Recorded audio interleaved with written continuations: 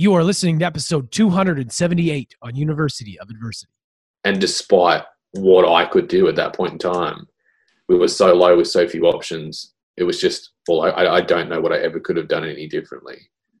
What resulted was a horrific plane crash, as bad as it gets. And they cut me out of the wreckage and they flew me to hospital in a helicopter as the only survivor. So in a split-second moment, everything had changed. And I can talk about it a million times, but I still can't get my head around what happened that morning. And just all the elements that bring it together. It was just horror. It was absolute hell. Life is going to give you challenges, struggles. It's going to force you to face your fears. Even though these may feel like your worst enemy, in truth, these are actually your greatest allies. My name is Lance Isios. Welcome to the University of Adversity.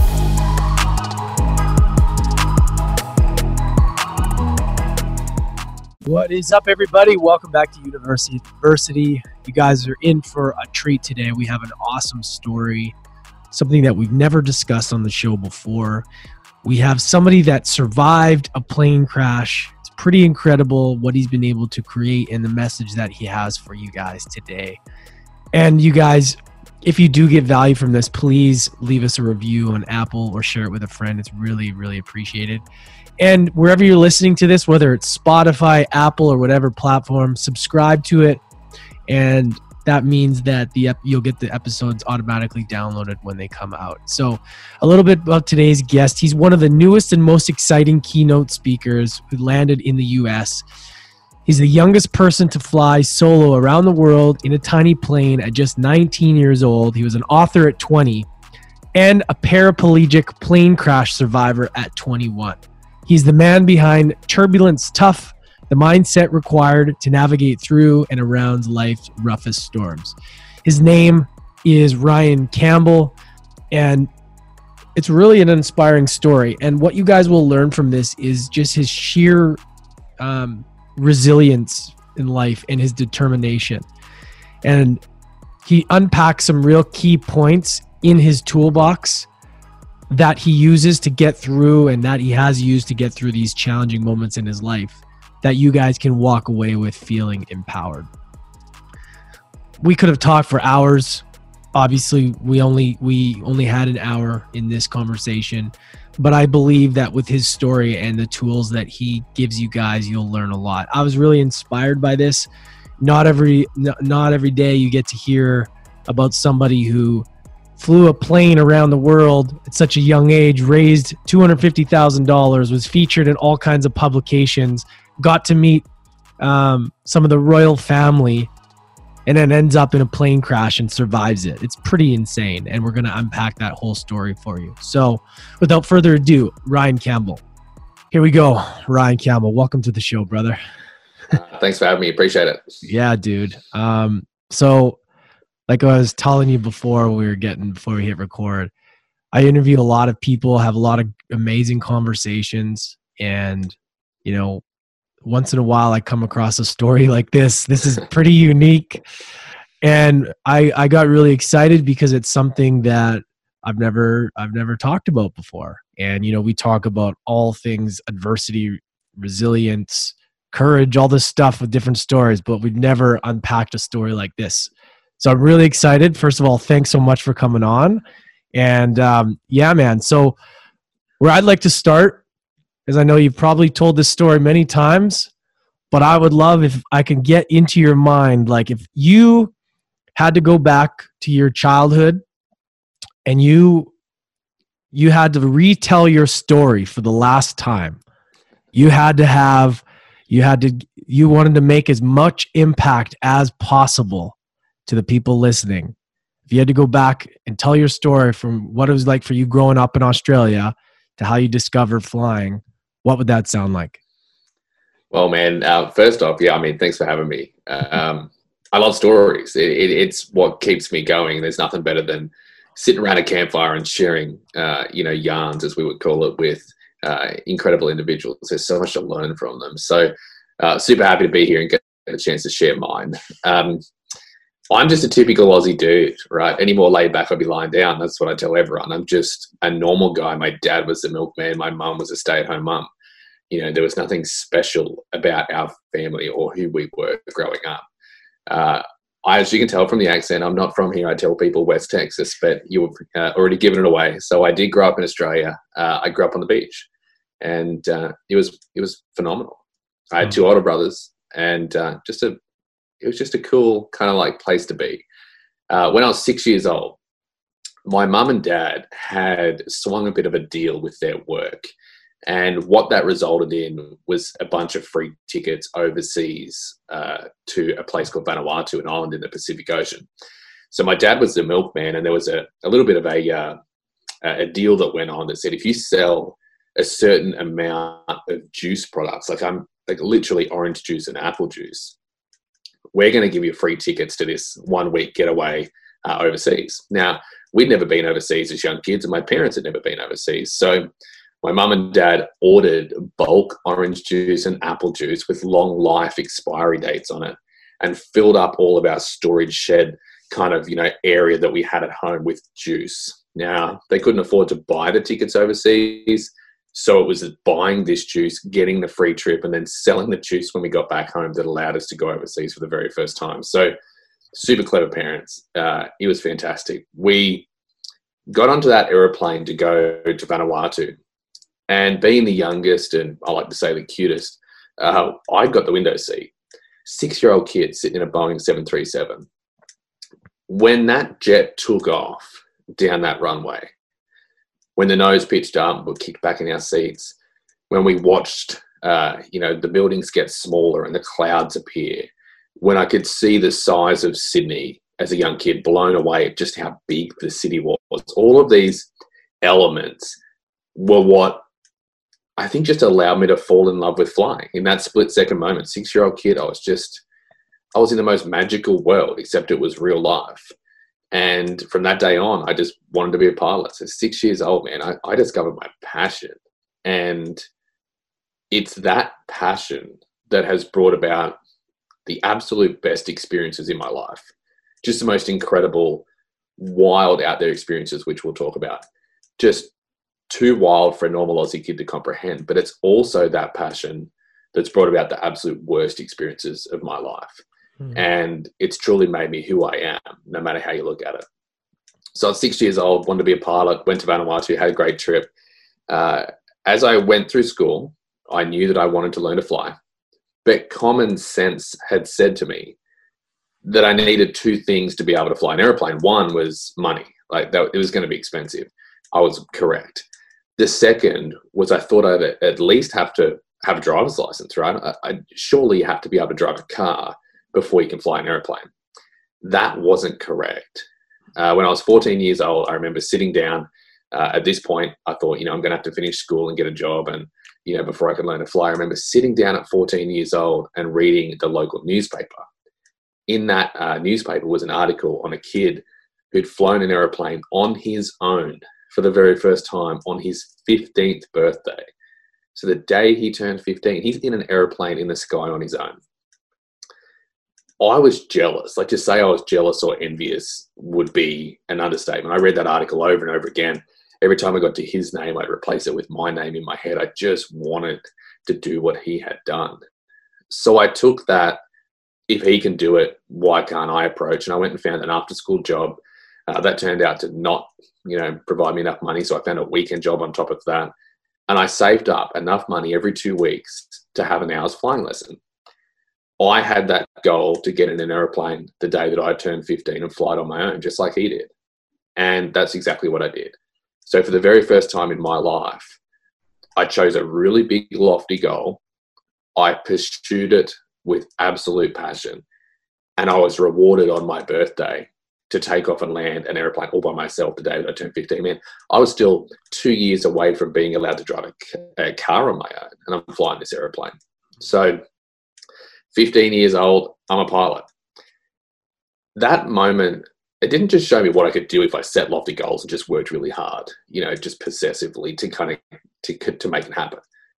It made me want to do everything I possibly could at the youngest possible age. That sense of achievement of doing something the moment that I was legally allowed was just so fulfilling and addictive.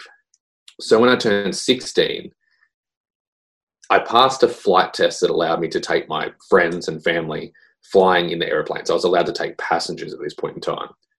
Man, I took my mum flying, my dad, my grandparents. I'm flying them around the sky at 16 years of age. But they still had to sit with me in the car to drive to and from the airport. I cut a deal with my schoolmates at this point in time.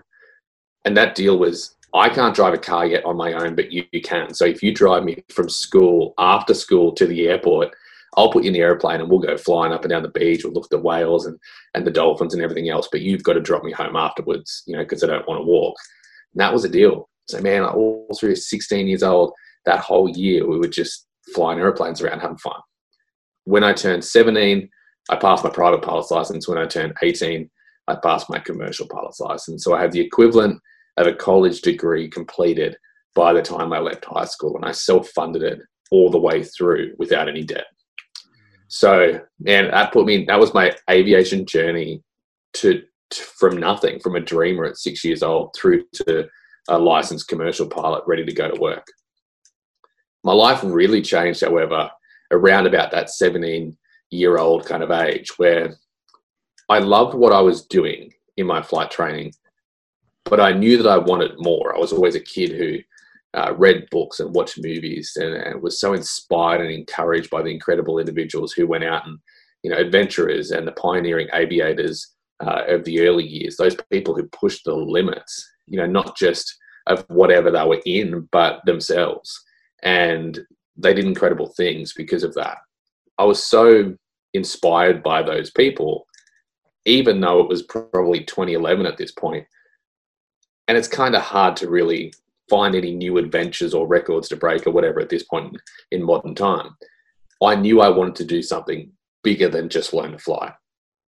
I read an article again about a young kid, an American man by the name of Barrington Irving, who'd flown solo around the world in a tiny single-engine aeroplane. And he'd broken the world record by doing so and become the youngest person who've ever done it.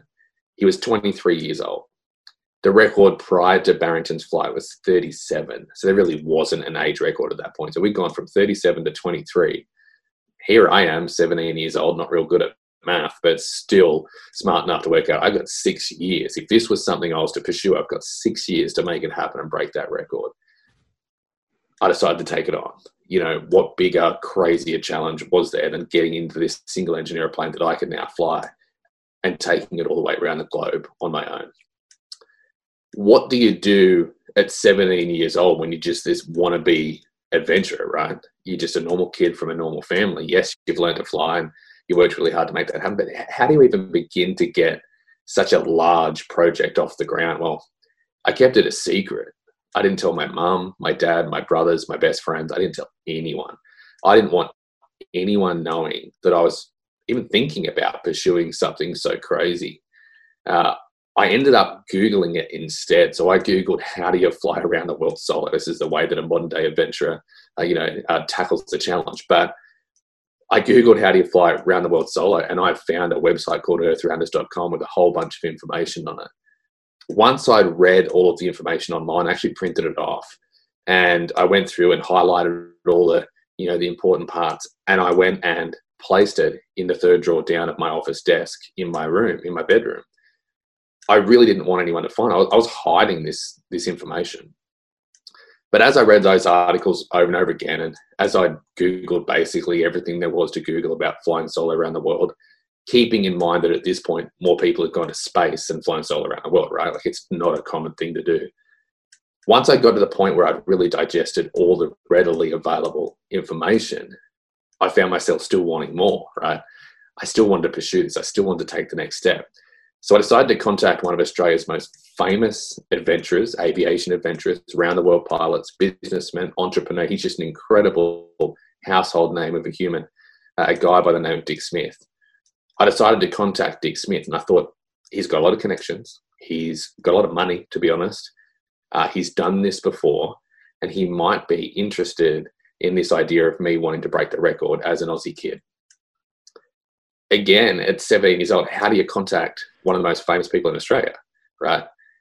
I Googled Dick Smith's email address, and he hates me telling anyone, but I Googled Dick Smith's email address. I found 5, and I sent an email to all 5. Not only did Dick reply to me as a 17-year-old wannabe adventurer, but he told me that it could be done. Now, he told me a whole bunch of other things, like it's dangerous, it's expensive, it's never been done before, this is a huge challenge. But right at the end of that email, he said those words, but it can be done. So being a lazy teenager, I took the same email that I wrote Dick to Dick, and I crossed out Dear Dick, I wrote Dear Ken, and I sent it to a guy named Ken who'd also flown around the world with a buddy in a small aeroplane. Ken agreed to be my mentor. I went back to Dick Smith and said, hey, Dick, I've now got a mentor. He decided to jump on my team. All of a sudden, I'm a 17-year-old kid with 2 incredible individuals backing me for this idea of flying solo around the world. And I hadn't even told my parents. So long story short, from that point on, I sat down with my parents one night. I actually finished washing the dishes, which I think helped. And I looked at my dad and I looked at my mom, and I threw this idea out there of wanting to fly solo around the world. And their first responses, we would see some incredible things, and it'd be a whole lot of fun. They really just thought this was another big idea. But when I sat that folder of emails down in front of them from a gentleman who they had grown up watching in the media and on TV, they realized this was a bigger thing than just a dream. And man, from that point on, best parents in the whole wide world. We spent 2 years fundraising $250,000, renting a single engine airplane. You think it's hard to rent a car at an airport at 19, 20, 22. Try rent an airplane at 19 to fly it solo around the world. 2 years of planning, fundraising $250,000 on a laptop computer, preparing and training as a pilot, modifying that aircraft. I found myself in a position at 19 years of age to climb in it, take off, and attempt to fly 24,000 miles solo around the world. So let's pause there for a sec. So I'm trying to wrap my head around a 17-year-old being able to even think about something like that. Like I always, when somebody tells me a story or tells me their story about their life, I always think back to myself at 17, and I think about just where I was at and how the capacity to think of something like that and the people around me, and it just would have been so crazy. And what I kind of want to unpack is like, how did you learn all these, like, where did you learn these skills so young? Your parents obviously raised you well, how, like, yeah, what are some of the things that they taught you? Because like, this is crazy, man. Like, let's just call it as it is. Like, to have that drive, to have that vision, to do something that crazy at that age is just not something that happens normally. So like, that's pretty special. I don't know. I really don't want to turn around and say that I was brought up any different to anyone else, because I don't think I was. I had a really strong family around me, but I didn't have any adventurers in my family. I didn't have anyone who pushed the limits and done anything wild and insane. I didn't have anyone who'd been in the media. I didn't. I grew up in a normal Aussie family. My dad was a milkman, and I think I just always wanted more. They encourage you all the time, though? Did they push, like, because some parents, people don't encourage kids as much, and it kind of limits them a lot. Yeah, and I think my parents had this perfect balance. I mean, I think they're the best parents in the world, but I think they had the perfect balance of give and request. So if we wanted to pursue something, it didn't matter what it is. For example, we went on a trip when we were young to America, and it was a month-long trip around America, so very expensive for our family to do. We had to contribute. We didn't have to pay our entire way on that trip, but we had to save up our pocket money and we had to contribute, right? We had to buy the airfare, I think, to get here, and then they covered the RV and the adventures that we went on. So mum and dad always had this perfect, like, you go to work for it, but your work will be rewarded attitude. But man, I did not grow up in a family that was any different. Am I different on the inside, always wanting more? Yeah, I mean, maybe that's what, we'll talk about the rest of the story, but maybe, and it's not maybe, it is what has led me to the US doing what I'm doing now. Like, and I don't just wake up in the morning and live a normal day. I have all these aspirations and ideas in my head of things that I want to do. And I've just always been wired like that. I remember when I was really young, like 8 years old, this was back in the day where I had a disc Discman, right, that I took to school. And that's what I would listen to my music on. I remember wanting this yellow and black Discman case.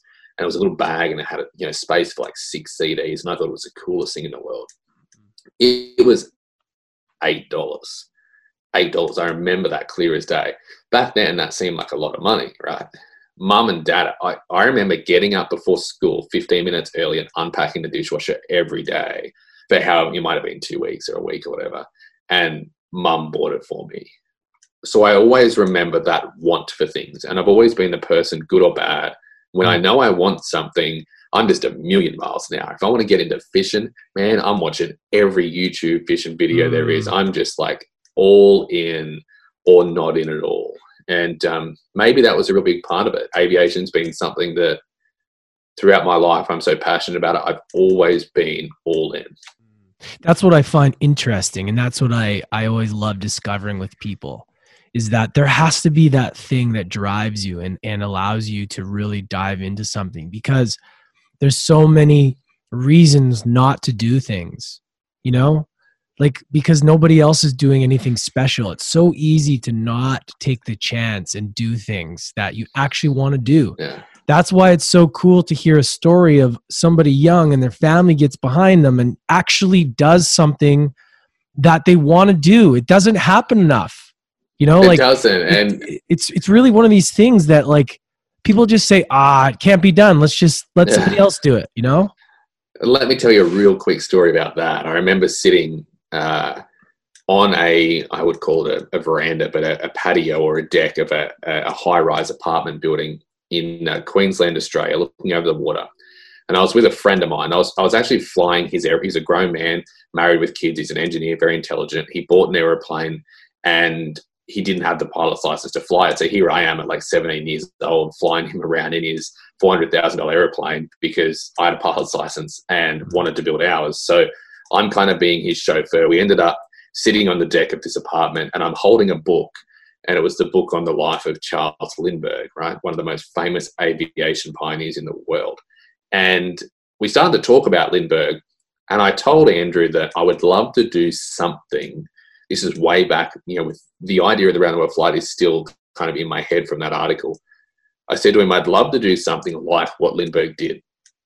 I can't do what he did because we live in a different time, but I want to channel that same pioneering spirit that he had in my life in some form of adventure.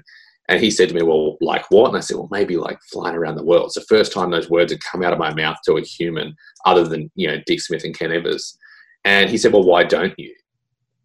Man, I was almost taken back because I didn't know what it was going to take to fly solo around the world. I had no idea at that point, but I knew at least that it was going to be really, really hard, right? It wasn't just pack a sandwich, jump in an airplane, take off and head over the Pacific Ocean. It was a big challenge, right?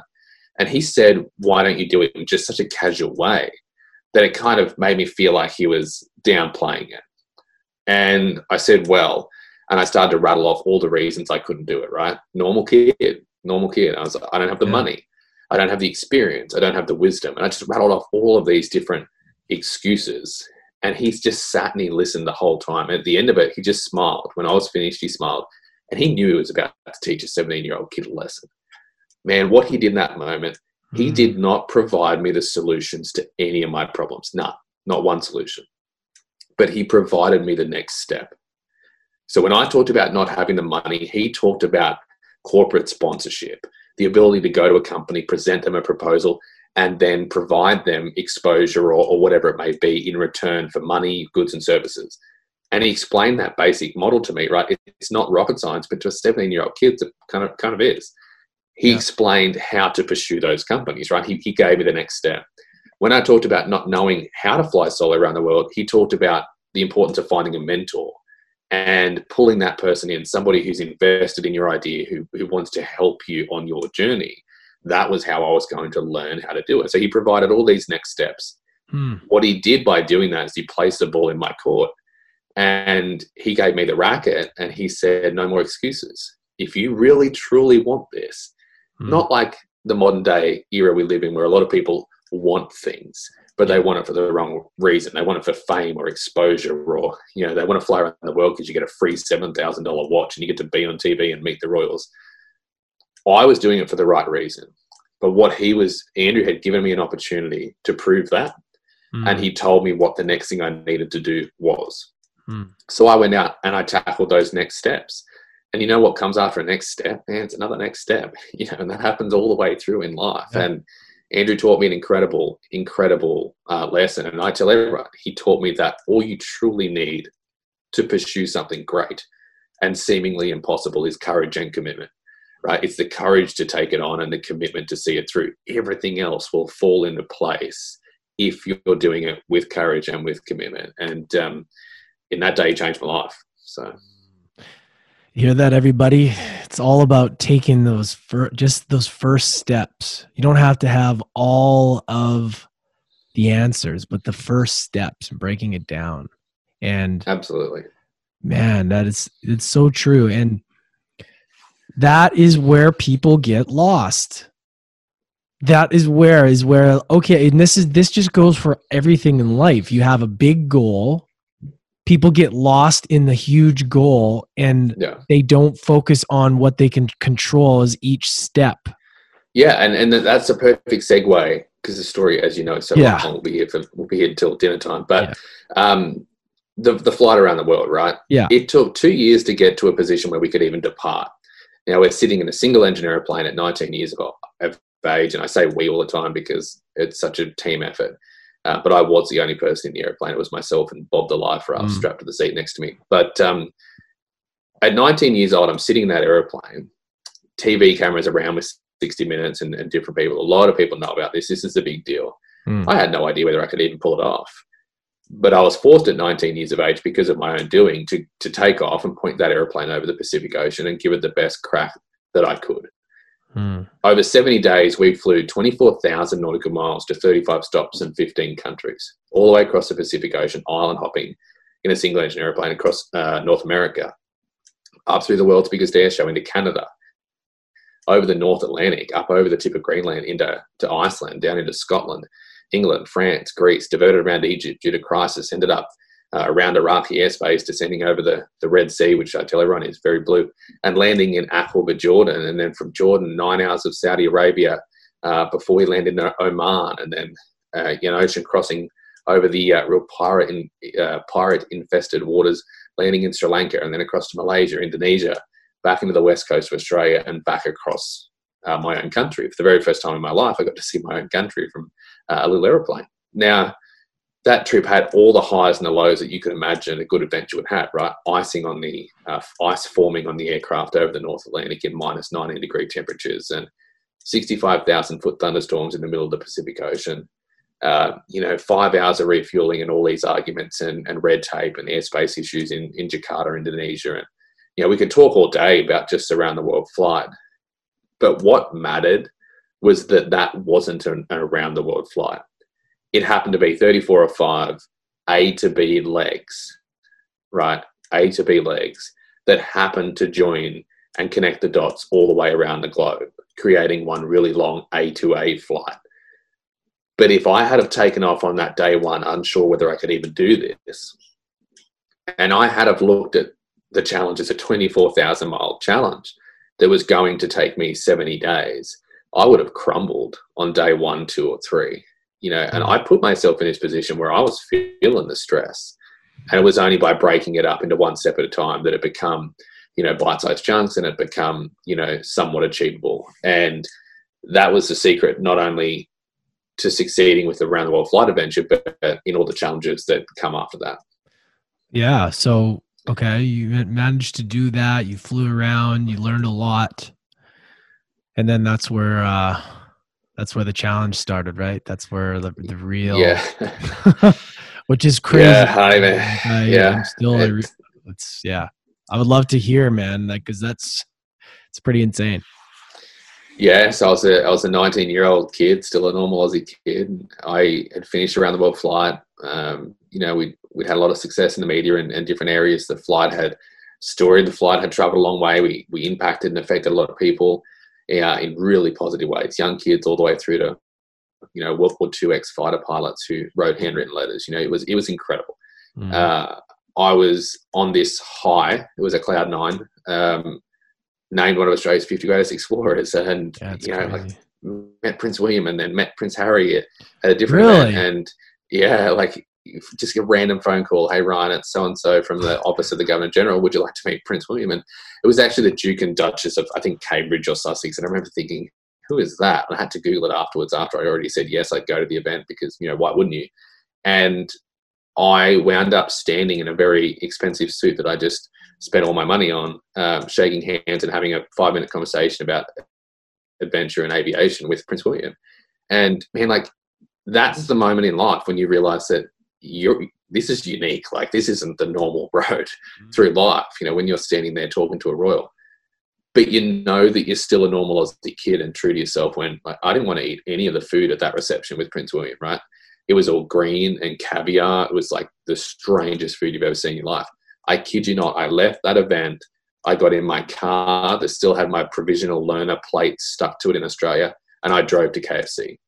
So I'm in this suit where I just met the royals, but I'm sitting in KFC eating some fried chicken at 11:30 at night while they clean the floors beneath my feet.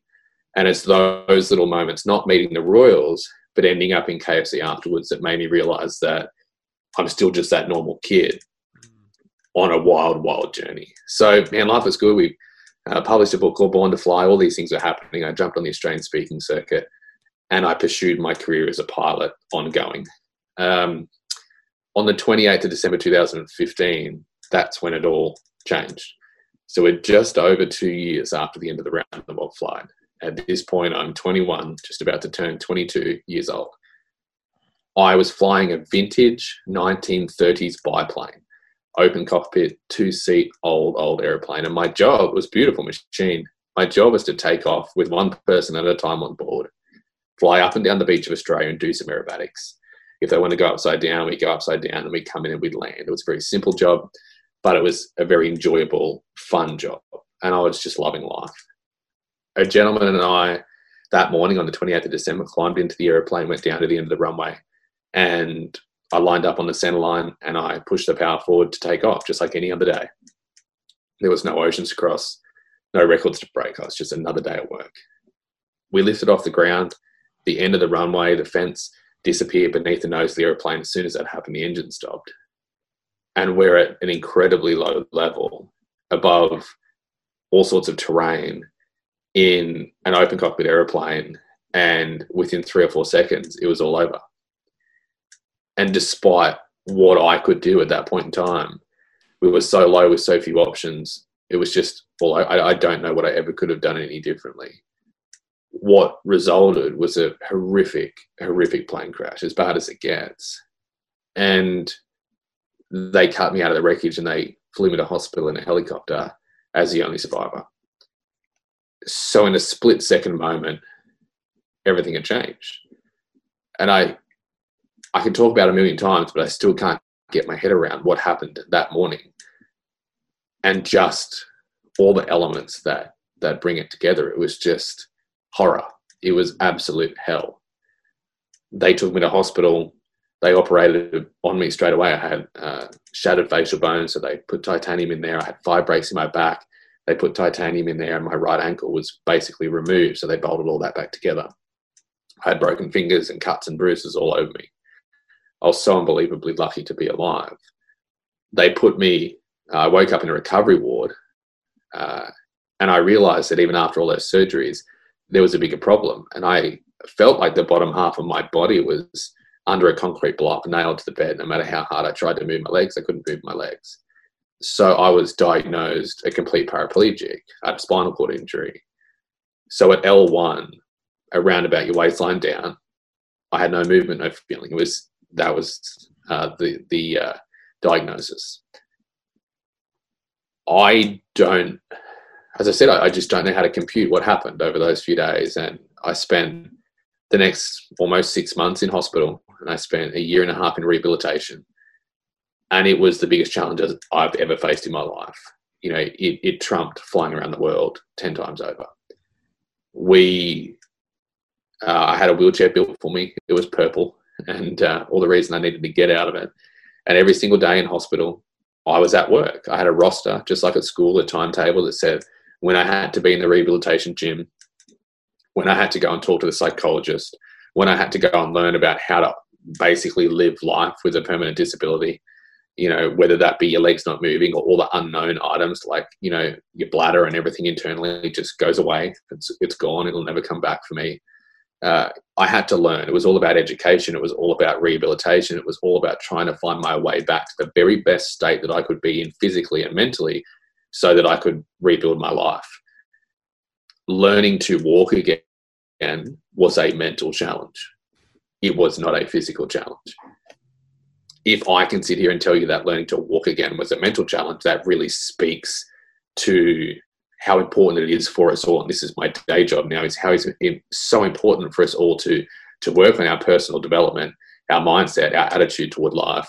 And I mean, that time in hospital, rehabilitation, and every moment since that accident has been, that's my new passion, is trying to unpack and discover what makes us tick. Man, 21 years old, I had gone from shaking hands with royals to being laid out in a spinal rehabilitation ward, being told I'd never walk again.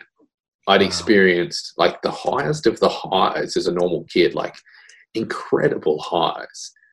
But I'd now experienced incredible lows, highs higher than the average human would ever experience, and then lows lower than the average human would ever experience. And man, I did not see this at the time, but that is an opportunity.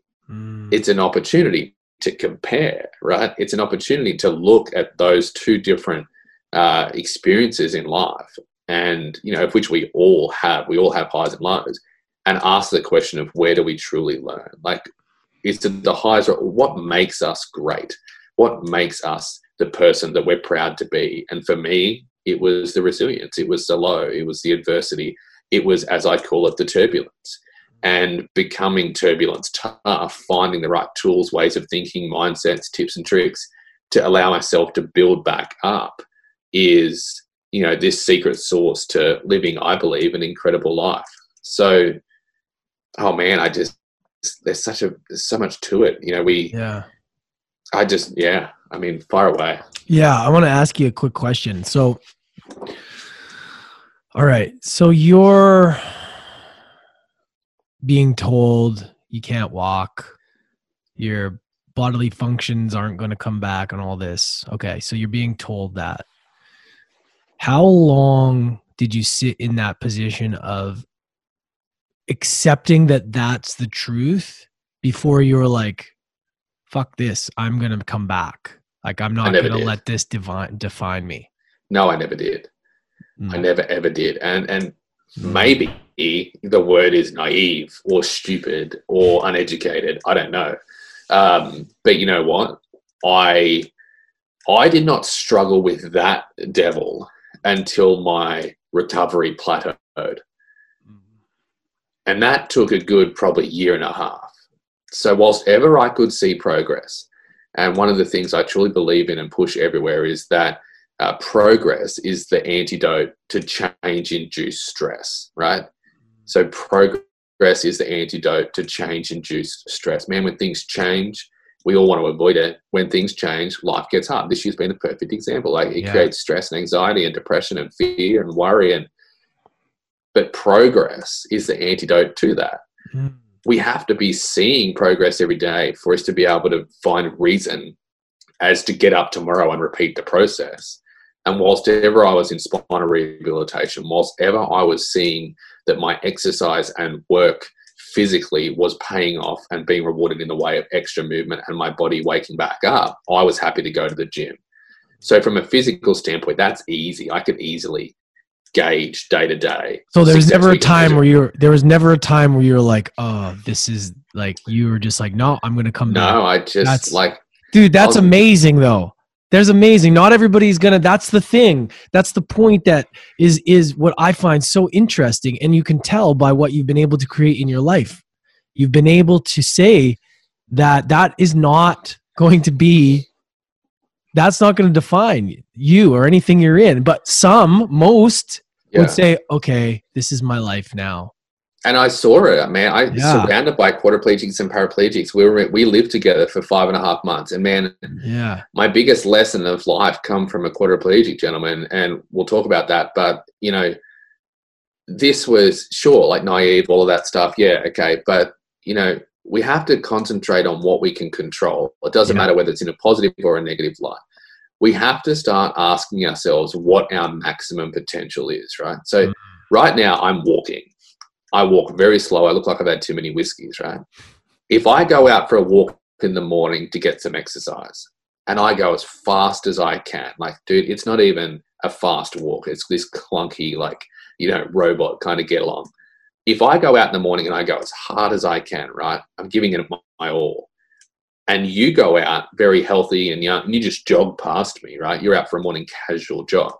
You beat me to the end of the sidewalk, but I am operating closer to my maximum potential than you are, right? Like, we have to stop kind of like looking outside and gauging our success off somebody else's potential or ability. We have to start looking inside and saying, well, where's my cap at? And, you know, what's my maximum potential? What can I do to get closer to it? And that's what spinal rehabilitation was. Like, we're all different. You know, there's a guy next to me who's a quadriplegic, can't move anything in his body from his chest down. Yeah. But I saw quadriplegics with better mindsets than paraplegics who were walking, incomplete paraplegics who are walking. And, you know, it just, life is won and lost above the shoulders. I say it all the time. And we have to understand that we have to run our own race. You can look outside of your little world for inspiration and, you know, definitely perspective and all of that good stuff. But you have to, at the end of the day, come back into your little battle that we're all, you know, kind of fighting, you know, at any given day, and ask ourselves what we can do to make ourselves, you know, at our maximum potential and just better in general. Yeah. That's what Spinal Ward was. I never gave up. Until that 18-month mark when my body started to plateau and I looked at this and went, oh, this is it. Right. Then I had a little bit of a moment where I had to accept what my body was capable of, and that was my maximum potential. And that was a hard time, you know, but also a very important moment for me of discovery of, you know, really kind of rediscovering and redefining who I was and what I was capable of. And then, you know, I sat back and looked at that and went, all right, this is what I can do. Like, let's focus on what I can do and not what I can't do. And let's create an incredible life ongoing, which led to, I mean, I'll run over it real quick, but it led to flying airplanes again and learning to fly helicopters as an incomplete paraplegic and doing all this cool stuff within my realm of possibility, instead of sitting there and going, well, I can't water ski anymore. I can't fly 95% of airplanes anymore. Or I can't go to the bathroom anymore, or all that stuff. You know, I was focusing on what we could change as opposed to, you know, being sad and dwelling on what I'd lost. Well, and most would be scared to fly again. Like, it's a scary thing. That's traumatizing. Like, and that's kind of what I wanted to ask you as well, is like, you know, loss of people, you know, is a hard thing in itself, right? Like, never mind rebuilding your body and all that, but like going through that, like, how have you dealt with that? I mean, that's traumatizing as it is in its own right. I have dealt with it to a point, but I'll never ever truly deal with it. It's not something that'll ever go away. I had to spend a lot of time in the very beginning pulling apart what happened on that morning and whether or not I could have done anything different. You know, if I had have left a fuel cap off, or if I had have done something wrong, you know, that was outside of my training and my expertise and what I was there to do, then no, I could never have lived with myself, and I'm not sure what path that would have taken me on. But I knew in my heart of hearts that I did everything I possibly could in that scenario. And, you know, if the engine had failed 10 seconds earlier or 20 seconds later, we would have been in a completely different situation. But that's not how that day unfolded. And it was coming to terms with that allowed me to sit back and say, you know what, you know, it'll never go away. It'll never stop hurting, but I need to, you know, start looking forward and tackling that next challenge. And so there is a part of me that's broken and hurt and missing and will always be that way. But man, like, what do you do? You know, I remember sitting, we could just talk all day. I remember sitting one day in my wheelchair at a cafe near the hospital in Sydney. And I had a friend who I'd met through the Round the World Flight Adventure Days come down and sit with me and have breakfast. His name's Paul de Gelder. You need to have him on this podcast. He's incredible. was diving as a Navy clearance diver in Sydney Harbour when a shark attacked him. He lost his arm and his leg. Whoa. Now, he's the fittest guy you've ever seen in your life. Now, if you're listening to the audio, I'm not the fittest guy you've ever seen in your life. You know, I've always struggled with that. This guy has lost his arm, lost his leg, and he has built a life ongoing that is just incredible. He's a shark advocate.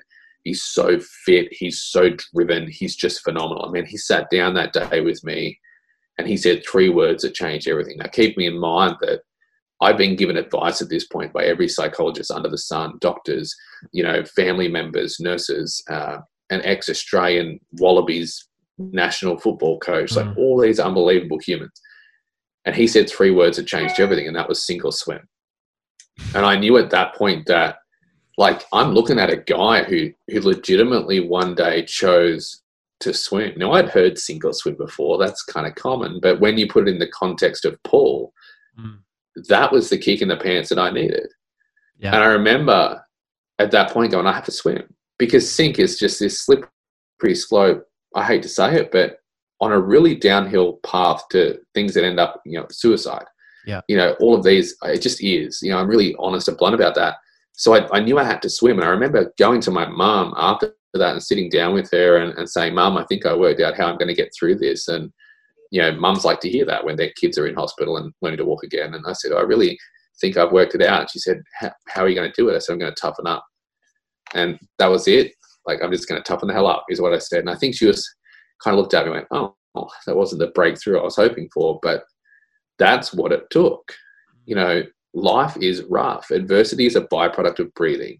You know, you might not experience adversity on the scale of a plane crash or learning to walk again, but we all experience it, right? If you're a 6-year-old kid and you fall over and graze your knee, that's the same feeling, the same struggle that I had learning to walk again. Adversity is not a competition. What's common, however, is the tools and the way of thinking that we can apply to overcome it, to climb the mountain ahead of us, you know, to get back to the life that we all want to live, where we, you know, laugh and love and share and, you know, all that good stuff. It pulled together to change everything for me that day. And, you know, I'm so glad for all those people in my life who provided me the tools that allowed me to, you know, transform myself and therefore my recovery and build a life now where I get to share that with other people. It's so inspiring, and it's amazing when we meet people at the right time and they say the right thing. It's what we need. It's not always what we want, but it's what we need. It's, you know, and yeah, it's crazy, man. And it's so different for everybody. So what I would love to kind of just talk about here before we round up the end here. When you are in your darkest spot, like let's say when we all get there, we start to doubt ourselves. We start to think this or that to different levels. Some don't let themselves go too deep. Some do. What are some real like some tactical things or, you know, routines or mindset drills that you work on that really help you when you're in that dark place? Let me tell you the basis of my way of thinking, what I speak about now as a speaker here in the US and what I really believe we're all missing. Resiliency is found not in the tools that we acquire, but in the place that we store them, right? We have tools, and if you can't see me, I'm holding up my phone, right? We have tools at our fingertips beyond belief. Videos, everything, Instagram posts, you know, lectures, documentaries, movies, you know, and that's just in our phone. We have tools at our disposal, as many as we want. If it was just tools that allowed us to overcome the greatest of adversity, then we'd all be the most resilient humans in the whole wide world. The problem is we have access to the tools, but we don't have a place to store them. When I was first taken to the spinal rehabilitation gym in hospital, the first time I was ever out of my bed, they put me in a wheelchair and they took me down to this gym. That was a place where quadriplegics and paraplegics were doing everything they could to bring their bodies back to life. They lifted me up out of this wheelchair and they laid me down on a bed and they said, today's first challenge, my physiotherapist told me, was to learn to roll over. And I remember loving a challenge. Like, I thought, okay, if I could just pick up one of my lifeless chunky legs and put it over the other leg, I could twist the bottom half of my body, I could lean over, I could grab the side of this bed and pull with my arms, and I would end up lying on my stomach and victorious. And I remember pulling with my legs twisted. I remember pulling, and the vibrates in my back, the pain was so immense that I froze halfway through this maneuver of rolling over. So I'm laying on my side, my right arm is all twisted, and I remember looking through a gap under my elbow that my twisted arm had made, and what I saw through that gap changed my life. I saw a guy called Ben. He was in his early 30s. He had slipped over mopping his girlfriend's floor, hit his head, broken his neck, no movement or feeling below his chest, very little movement in his arms or his hands. Ben was a quadriplegic, early 30s. And I remember looking up at Ben and seeing him look back at me.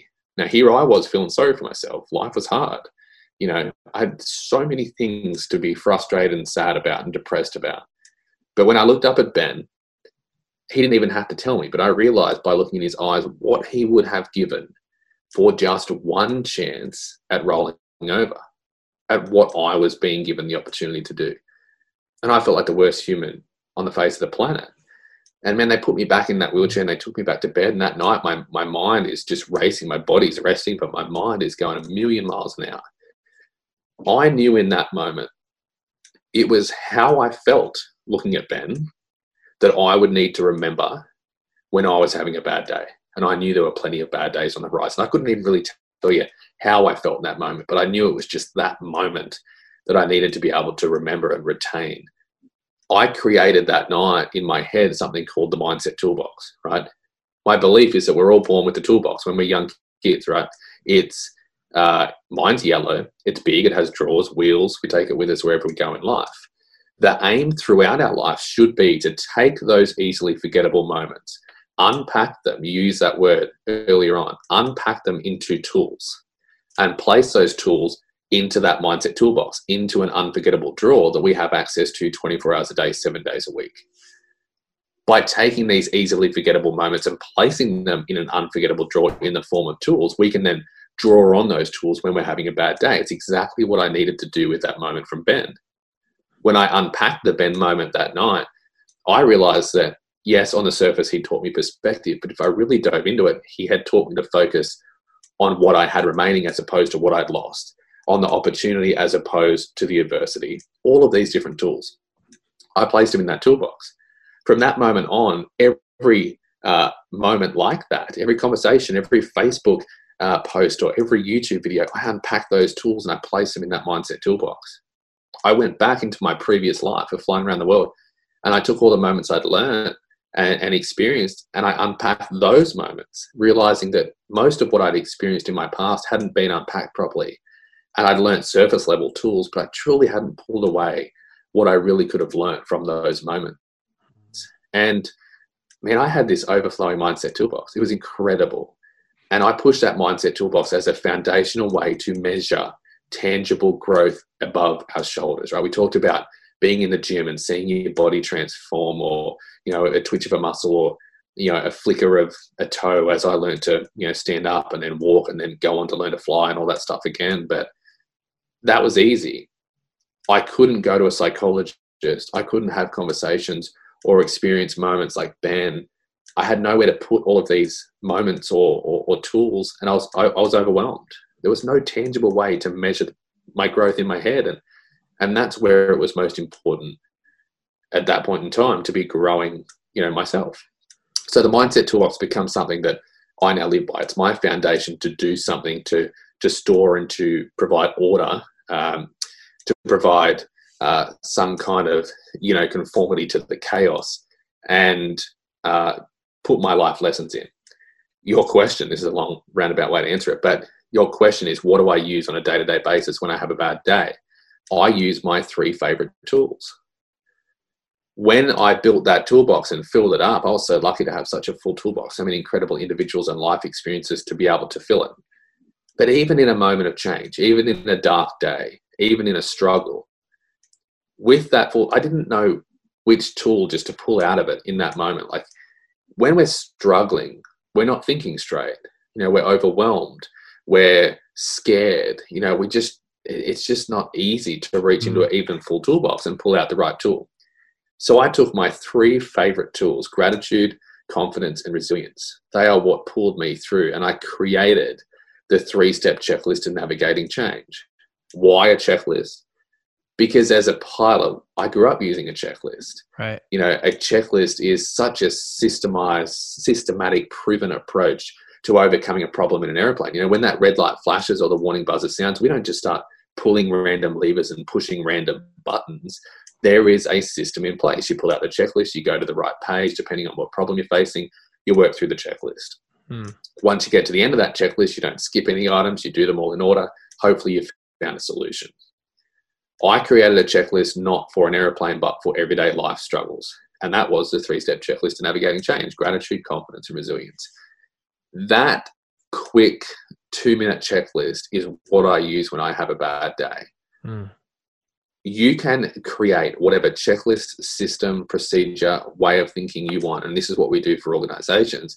We help you create your own checklist that fits the needs and solves your problems. But you've got to have that foundation of the mindset toolbox behind you first. So I want people to find their toolbox. You've all got one. Pull it out of your attic and dust it off. Start to fill it with tools from today onwards. Start to unpack prior life moments. Fill that toolbox up. They are the tools that allow you to navigate change, challenge, crisis, and adversity. Once you've done that, start to look at your day-to-day challenges. Start to look at the tools you have and come up with little systems that you can apply in a split-second moment. A proven, you don't have to think about it. You just pull it out and you apply it. Man, gratitude, confidence, and resilience. And we've been on this for an hour, so I don't want to keep dragging it on too far. But, you know, when we unpack gratitude, confidence, and resilience, it's so incredibly powerful to provide you, to put you in a more change and challenge ready mindset at any given time of any given day. Love it, man. It's so important. Gratitude has been like the number one thing for me that's completely changed my life and my perspective. And yeah, and that's what Ben taught me, man. You know, that moment, looking in Ben's eyes and everything that was, you know, learned from that moment at its absolute core, I was lucky to be a paraplegic. You know, do you ever think you'd end up in a position where you would say that you're lucky to be a paraplegic? I sure didn't. And, you know, that was gratitude in its most powerful kind of form. So, you know, we always have something to be thankful for. So where can everybody check you out and find out more about you if they want to get involved in anything that you're up to? Yeah, so we're on all the socials at Ryan Campbell Speaking, and the website is www.ryancampbell.co. It's .co. It's not .com. I always tell people I can't afford the M yet, so it's ryancampbell.co. Jump on there, shoot us an email, reach out on socials, and we'd love to chat. Dude, thank you so much for sharing. This is such a, and you know, like it's such a good lesson. Like what you're talking about is such a powerful lesson for even what's going on in the world now. You know, like it's perspective and it's gratitude and it's resilience. It's all the things that we need in real life right now, you know? And we need to understand that not as bad as sometimes we are led to believe it is, you know? And I think I would just one more thing. I could sit here and talk for hours about it. And every time I do a podcast, I feel scattered because you're jumping around. You're trying to tell so many different stories and you're trying to solve the world in an hour. It just doesn't work like that. You know, we could unpack gratitude, confidence, and resilience and all these other moments in life and all the things that I believe in, but we don't have time for it. The one most important thing to understand is you have to have that place to store the tools. You just have to. You know, you've got to provide, you know, a little bit of clarity to the confusion. So, you know, dust off that mindset toolbox. That's what we need right now. Well said, my man. Thank you so much. Really appreciate you coming on and dropping so much value. Truly, truly appreciate it, brother. And well done with what you're doing. Like, it's inspiring. Sometimes our own stories, when we tell them, we don't think it's as big of a deal, but it really is, man. What you're doing and sharing that is very valuable. So thank you for having the courage to do what you do and continue to do it because your message is powerful, brother. Thank you so much. I appreciate it, man. Cheers. Thanks, everybody. If you guys could please leave us a review on Apple, I really appreciate it. If you got value, share it with a friend, tag us on social media. And most importantly, please subscribe wherever you're listening to this. If you're a Spotify, Apple person, or if you're on YouTube, please head over to YouTube and subscribe there. It's really, really greatly appreciated. You guys have an amazing day. We will catch you next time.